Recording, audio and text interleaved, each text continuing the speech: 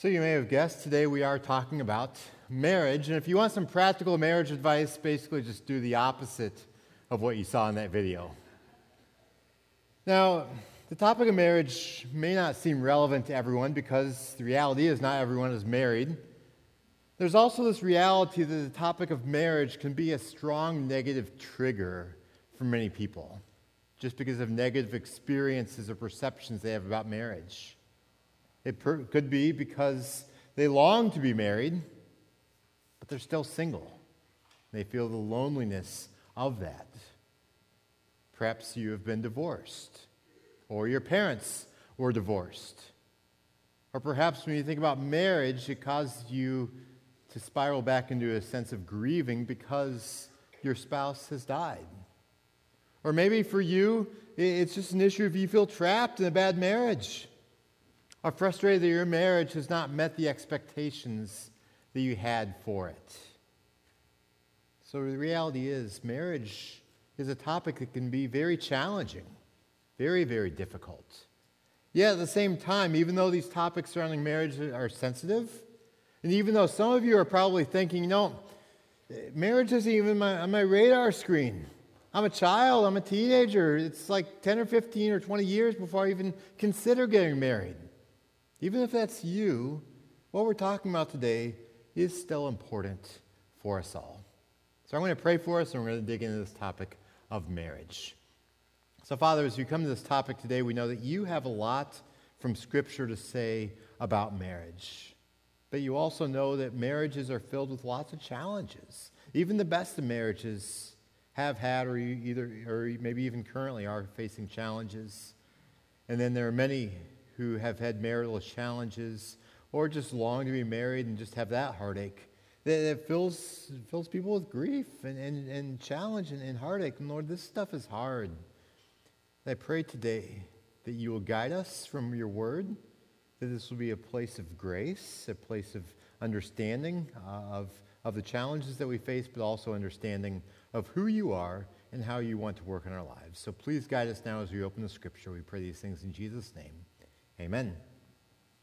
So I invite you to turn in the Bible this morning to Hebrews chapter 13. Hebrews 13. If you did not bring a Bible but would like to follow along in one, you can grab one from the pew and turn to page 1213. We are in our final weeks in the series walking through the book of Hebrews, and the latter part of this book is filled with a lot of practical instruction. And today, as we walk through the book, we come to a verse on the topic of marriage. Now, today's passage is one verse long, so let's look at Hebrews 13, verse 4. It says, "Let marriage be held in honor among all, and let the marriage bed be undefiled, for God will judge the sexually immoral and adulterous." Now, there's a lot to unpack in this verse, but the first thing I want to point out is that we are to give honor to marriage. Give honor to marriage. When you honor something, you treat it as something special. You treat it with a sense of respect, even reverence. Think, for instance, of birthdays. Here in America, we typically honor birthdays. We honor the people whose birthday it is. We set it apart as something special. We treat it differently than other days. For those of you who are children, I want you to imagine it is your birthday. And on your birthday, your family and your friends just treat it as any other day. There's no party. There are no presents. No cake. No candles. No celebration. How would you feel then? Odds are good, children, probably people of pretty much all ages. If it's your birthday and no one really recognizes it at all, you're going to feel quite upset, aren't you? To use a grown-up word, you're going to feel dishonored because no one is treating you or your special day as special. It's a no-brainer here in America that birthdays are to be treated with honor. And likewise with marriage. Hebrews 13:4 says, "Let marriage be held in honor among all." God created marriage, and he means for it to be treated as something special. We see the start of this back in Genesis chapter 2. After Adam surveyed the animals and he saw there wasn't any animal that was a good fit for him, It says in Genesis 2:21, "So the Lord God caused a deep sleep to fall upon the man. And while he slept, he took one of his ribs and closed up his place with flesh. And the rib that the Lord God had taken from the man, he made into a woman and brought her to the man. Then the man said, 'This is at last bone of my bones and flesh of my flesh. She shall be called woman because she was taken out of man.'"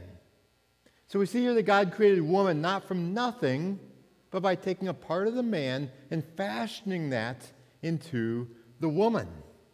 And then when Adam sees the woman, he's like, "Whoa, this is what I'm talking about. Bone of my bones, flesh of my flesh." He's excited about this new creation, this woman who's been fashioned from a part of himself. Now the next verse, Genesis 2:24, gives a summary statement about marriage.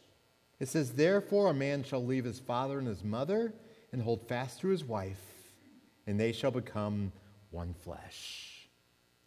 So in marriage, there is a union. It's called a one flesh union. Husband and wife are to become one flesh. This is symbolizing the union sexually. That's the idea of one flesh. That's what it symbolizes. But also relationally and spiritually, emotionally, mentally, financially, other ways as well, calendar-wise. The two are becoming one. And when two come together as one, it's not merely a union, it's really a reunion. Because remember, the woman was created from a part that came from the man. So two becoming one is a reunion. "Therefore a man shall leave his father and mother and hold fast to his wife, and they shall become one flesh." It says the man and his wife were both naked and were not ashamed. So in God's original design, there was no shame. Husband and wife, they are together, fully exposed to one another in body and in soul, and there is full acceptance, there is full trust, there is full comfort with one another, there is no shame. Let marriage be held in honor among all. It's important to understand that marriage is foundational for a healthy society, and it also has major practical benefits for those involved. I think, for instance, of how marriage provides someone to share life with in a committed covenant, not just in a relationship that is convenient. Because most relationships are based, at least in significant part, on convenience. But marriage is different. It's a committed covenant. Let me share with you some of the wording I use in a lot of the weddings I officiate. I say something along the lines of how there are so many blessings that come from marriage. For instance, when you experience joys and accomplishments in life, it's so special to have someone to celebrate with. On the other hand, when you face trials and heartaches, you will be there to support and encourage each other in a way that no one else can. And along the way, you're going to learn fascinating things about each other and about yourself. And through the years, you accumulate so many experiences together. Your lives will become so intertwined with one another that you will not be able to imagine where you would be or who you would be without the other person. And this is how God designed marriage. That no longer are you operating as two separate individuals. Instead, the two of you are becoming one. So this is a picture of marriage. This is what I say in a lot of weddings, and it's what I pray for couples whose weddings I officiate, that their lives will become that intertwined as two become one. Now, another practical benefit of marriage is how it provides stability for children. I've heard it said that the best gift that parents can give to their children is the parents having a healthy marriage. Now, if you ask the children what they want as a gift, they'd probably say, "Well, I'd like a dog," or "I want some new video games," or "I want the iPhone."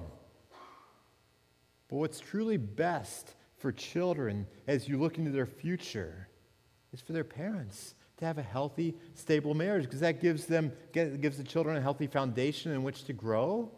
It also provides a model of healthy relationships as lived out by their parents. Now, one other practical benefit of a healthy marriage that I want to point out is how it contributes to the process of sanctification. The Bible says that just as iron sharpens iron, so one person sharpens another. This is true. It can be true in any relationship, but especially in marriage. I've heard it said that God did not design marriage to make us happy, but to make us holy. And that's a huge paradigm shift compared to how most people view marriage. Most people think, well, marriage will complete me. It'll fulfill me. It'll make me happy. But God didn't design marriage ultimately to make us happy, even though that is certainly a good byproduct to come from it. A major part of marriage is to make us holy, to refine us as we rub shoulders with one another. We rub off those sharp, jagged edges. Marriage is kind of like holding a mirror up in front of us, showing us our sin every single day. That's certainly not a comfortable process. I mean, even the best of marriages face significant challenges at times. But at the same time, when you think about that refining process, if we respond with humility and teachability in the process of sharing life together in a marriage, we become more like Jesus. So marriage has a lot of practical benefits. But at the same time, marriage is frequently not honored. And this is not a new phenomenon. It was even 2,000 years ago. You think this letter to these Hebrew Christians was written 2,000 years ago. And the author would not have needed to say, hey, you all need to hold marriage in honor if everyone there honored marriage all the time. But even 2,000 years ago, there was a lot that was happening that was dishonoring to marriage. The major threat to marriage back then was sexual sin. We'll come back to that in just a couple of minutes. But let me point out a couple other things that threatened the honor of marriage in that society. One was that you had teachings floating around that society that said that really, if you really want to follow God faithfully, then you shouldn't get married. For example, there was a group of Jews called the Essenes. You may be familiar with that term perhaps if you've heard of the Dead Sea Scrolls, because that was the group that preserved those scrolls that were found. Really cool story, but anyway, this group, the Essenes, they despised marriage because to them, marriage was accommodating sinful sexual desires. So therefore, they championed not only chastity, but celibacy. They said, you know what, it's better off to not get married. So that was one strand of teaching floating through society. Also, when you look at the upper classes in the Roman Empire, marriage was regularly treated as a hindrance to a free lifestyle. Again, especially in the upper classes of Roman society, a lot of people just wanted to sleep with whoever they wanted to without anyone looking over their shoulder. You know, they may get married sometimes, but divorce could happen quickly when they got bored or upset with their spouse or when someone who seemed better came along. So these were some of the challenges facing marriage back in that culture. Marriage still faces a lot of challenge in our culture today. I mean, I don't really need to even list the reasons, but I will list a few. I mean, you think about divorce. It's very common. You think about the attempts to redefine what marriage is. Let me show you some statistics that I find very eye-opening. These statistics are about the median age of a first marriage among people here in the United States. This comes from the U.S. Census Bureau. I check it every year or two just for classes or stuff because it's fascinating to me to see this trend. I just put up there on this chart just the last 60 years, every 20 years from 1960 to 2020. You can see a steady progression of people getting older before their first marriage. 1960, men were, the median age was 22.8, women 20.3 back in 1960. You zoom ahead to 2020, the median age of a male when they first get married is 30 and a half years old. And for women, 28.1. And you see that progression is not just taking place recently, it's been over years, a fairly consistent progression, although in the last 20 years has been when it's taken the biggest leap. And that continues, it's a continuing trend. There are many different reasons for this shift. For one, young adults generally have a lesser priority for marriage. They place a greater priority on other things in life before getting married. Also, you have cohabitation. It's become commonplace in our society for couples to live together before or even instead of getting married. They live together. They have that without the commitment of marriage. And then you also have a broader skepticism about marriage in our society where people just wonder, why get married at all? Why do I need that? Now, in bringing up these statistics, I'm not advocating for going back to the 1960 way of doing things. I'm not advocating for that at all. What I am pointing out is shifts in society that have taken place, not only in trends, but in mindsets as it comes to people's perspective of marriage, and especially how recently, the last few decades, there's been a growth just about skepticism about marriage. Hebrews 13:4 says, "Let marriage be held in honor among all." Now, I think it's important to recognize that even though this verse is talking about marriage, is talking about valuing and honoring marriage, that doesn't mean that people who are single are second-class citizens. I know that it frequently feels that way for people who are single, especially those who long to be married. It's easy in that case to feel lonely, to feel left out, to feel even like God has forgotten you. That can be a very, very challenging experience or challenging season in life. But this passage is not saying that singleness is bad. There is actually quite a bit of stuff you can learn from Scripture about singleness, but this verse that we're looking at today doesn't actually say anything one way or the other about singleness. What it's saying is don't trample on marriage, because to God, marriage is a good thing that should be honored. Now, one way that we can live this out practically is to honor marriage through sexual faithfulness. We see it in this verse. It says, "Let marriage be held in honor among all, and let the marriage bed be undefiled, for God will judge the sexually immoral and adulterous." Now, in this context, this idea of the marriage bed refers to a sexual relationship between husband and wife. That is the most intimate, most personal, even most private thing that a husband and wife share together. It's something that others outside the marriage don't experience with them, don't even know about, but it's something special they share with one another. And there are a couple concepts here in this verse that show ways to mess up that intimate, personal, special marriage bed. One is adultery, which is having sex with someone you're not married to. Now, the other carries the term sexually immoral, and that covers a variety of other sexual perversions, things that are outside of what God's will is for the marital relationship or for sex. Now, the word for sexually immoral here, you may recognize, is the Greek word porneia. Does that sound kind of familiar? Porn. When I look at today, two of the huge issues that threaten marriage, especially from the sexual side, are sex outside of marriage, including affairs, as well as pornography. Both damage a lot of marriages. Now, back then, premarital sex was not nearly as common 2,000 years ago in the Roman Empire, especially among Jewish people. Also, pornography, as we know it today, was not common because they did not have the technology to produce it like we have today. Back then, though, affairs still happened, and prostitution was everywhere. Prostitution was a big deal in that society that threatened a lot of marriages. About 15 years ago, my wife Shelley and I, we took a tour of various parts of Greece and other places following the footsteps of the Apostle Paul. One of the cities we had the opportunity to go to was the city of Ephesus. It's a city that you see occurring or appearing in Scripture.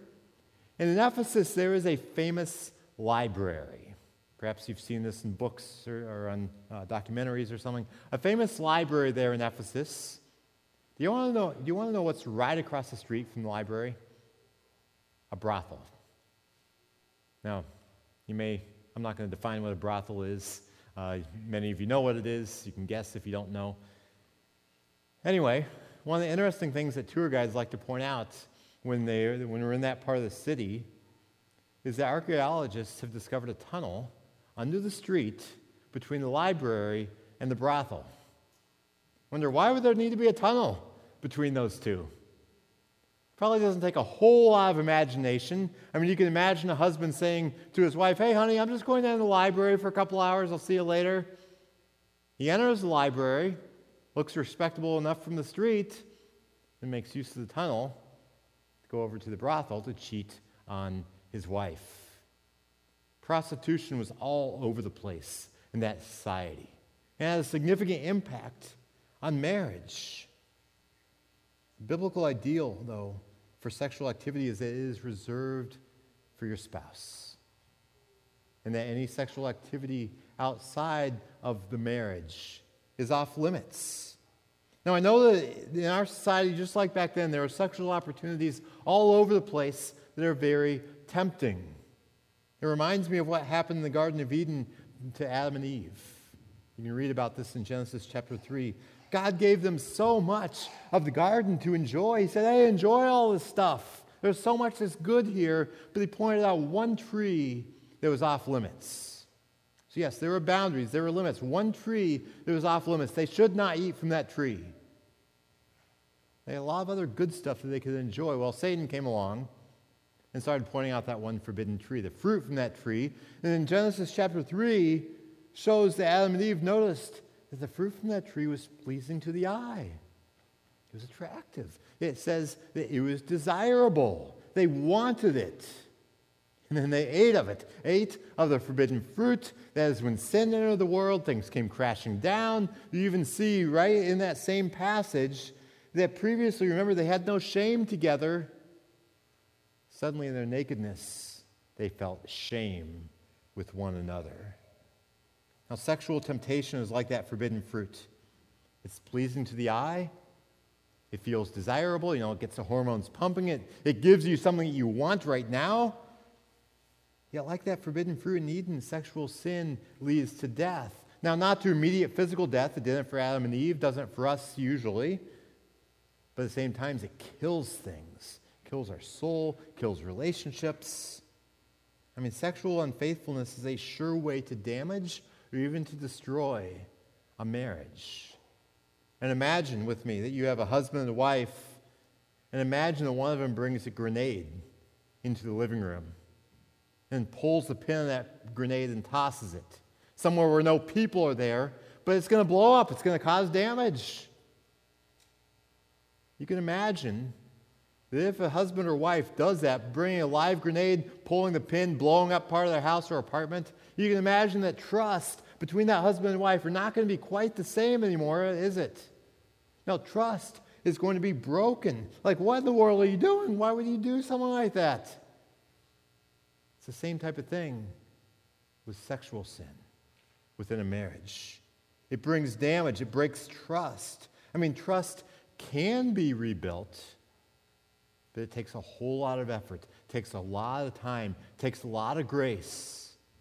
And it's not guaranteed. Now, a person may think that they can keep their sexual sin secret. And maybe they can for a while at least, but secrets frequently do come out. And even when it's a secret, it can tarnish and dishonor the marriage. And God takes this stuff very seriously. That's why it says in verse 4 of Hebrews 13 that God will judge the sexually immoral and adulterous. God takes this stuff seriously. But he also holds up the value of healthy, faithful marriage. I think of how in the book of Proverbs, it has a lot to say about marriage and sex. Let me read for us Proverbs 5, verses 15 through 20. It's speaking metaphorically about marriage. It says, "Drink water from your own cistern, running water from your own well. Should your springs overflow in the streets, your streams of water in the public squares? Let them be yours alone, never to be shared with strangers. May your fountain be blessed, and may you rejoice in the wife of your youth. A loving doe, a graceful deer, may her breast satisfy you always. May you ever be intoxicated with her love. Why, my son, be intoxicated with another man's wife? Why embrace the bosom of a wayward woman?" And it goes on from there, but you can see this picture of the value of faithfulness within marriage, of honoring the marriage bed, of honoring and prioritizing the marriage. There's such beauty and such joy that comes from a healthy marriage. And to be sure, a healthy marriage is a two-way street. It requires both sides committing to the other person's well-being and the well-being of the marriage itself. And unfortunately, many people have less than ideal experiences with that. But at the same time, it's valuable to recognize the ideal that God holds forth for us. So we come to a question of how do we honor marriage? And I imagine that you've thought of a few application points as we've gone through this passage today, but I just want to point out three for us. First of all, we honor marriage by recognizing its importance. Marriage as a God-given concept and gift should be valued, and valuing it is one way that we honor marriage. A second way, which applies to many people but not to everyone, is to honor marriage by pursuing and prioritizing the health of your marriage, whether your present or future marriage. Like I said, this applies not to everyone but to many people. If you're married, it's important to prioritize and pursue the health of your marriage. This includes how you invest your time. Do you invest all your time outside the marriage, or do you invest time in your spouse, in your marriage? It includes how you treat your spouse. It includes your character and your faithfulness to your spouse and to your marriage. It includes how you talk about your spouse to other people outside your marriage. All this stuff makes a difference. In this passage, the main application, obviously, is sexual faithfulness, which is important in how we invest in our marriage. And even if you aren't married, but you might be married sometime in the future, you can prepare and invest in a healthy marriage in the future by honoring God now and recognizing the sexual decisions you make now or make before you're married impact you in the future and impact your marriage in the future as well. Stuff makes a difference. Well, a third application point is that we honor marriage by supporting the health of other people's marriages as well. For years, there was a public service announcement that proclaimed, "Friends don't let friends," you can probably fill in the blank, many of you adults, "drive drunk." Friends don't let friends drive drunk. It's a piece of great advice. And playing off that, friends also don't let friends throw away their marriage through selfish or dumb decisions.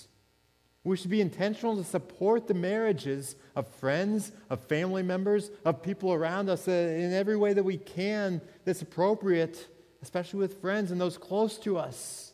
Encourage them to invest in their marriage in healthy ways, to not throw it away with dumb decisions, to not tarnish it by allowing them to just get caught up in so many things besides their marriage and putting their marriage on the back burner.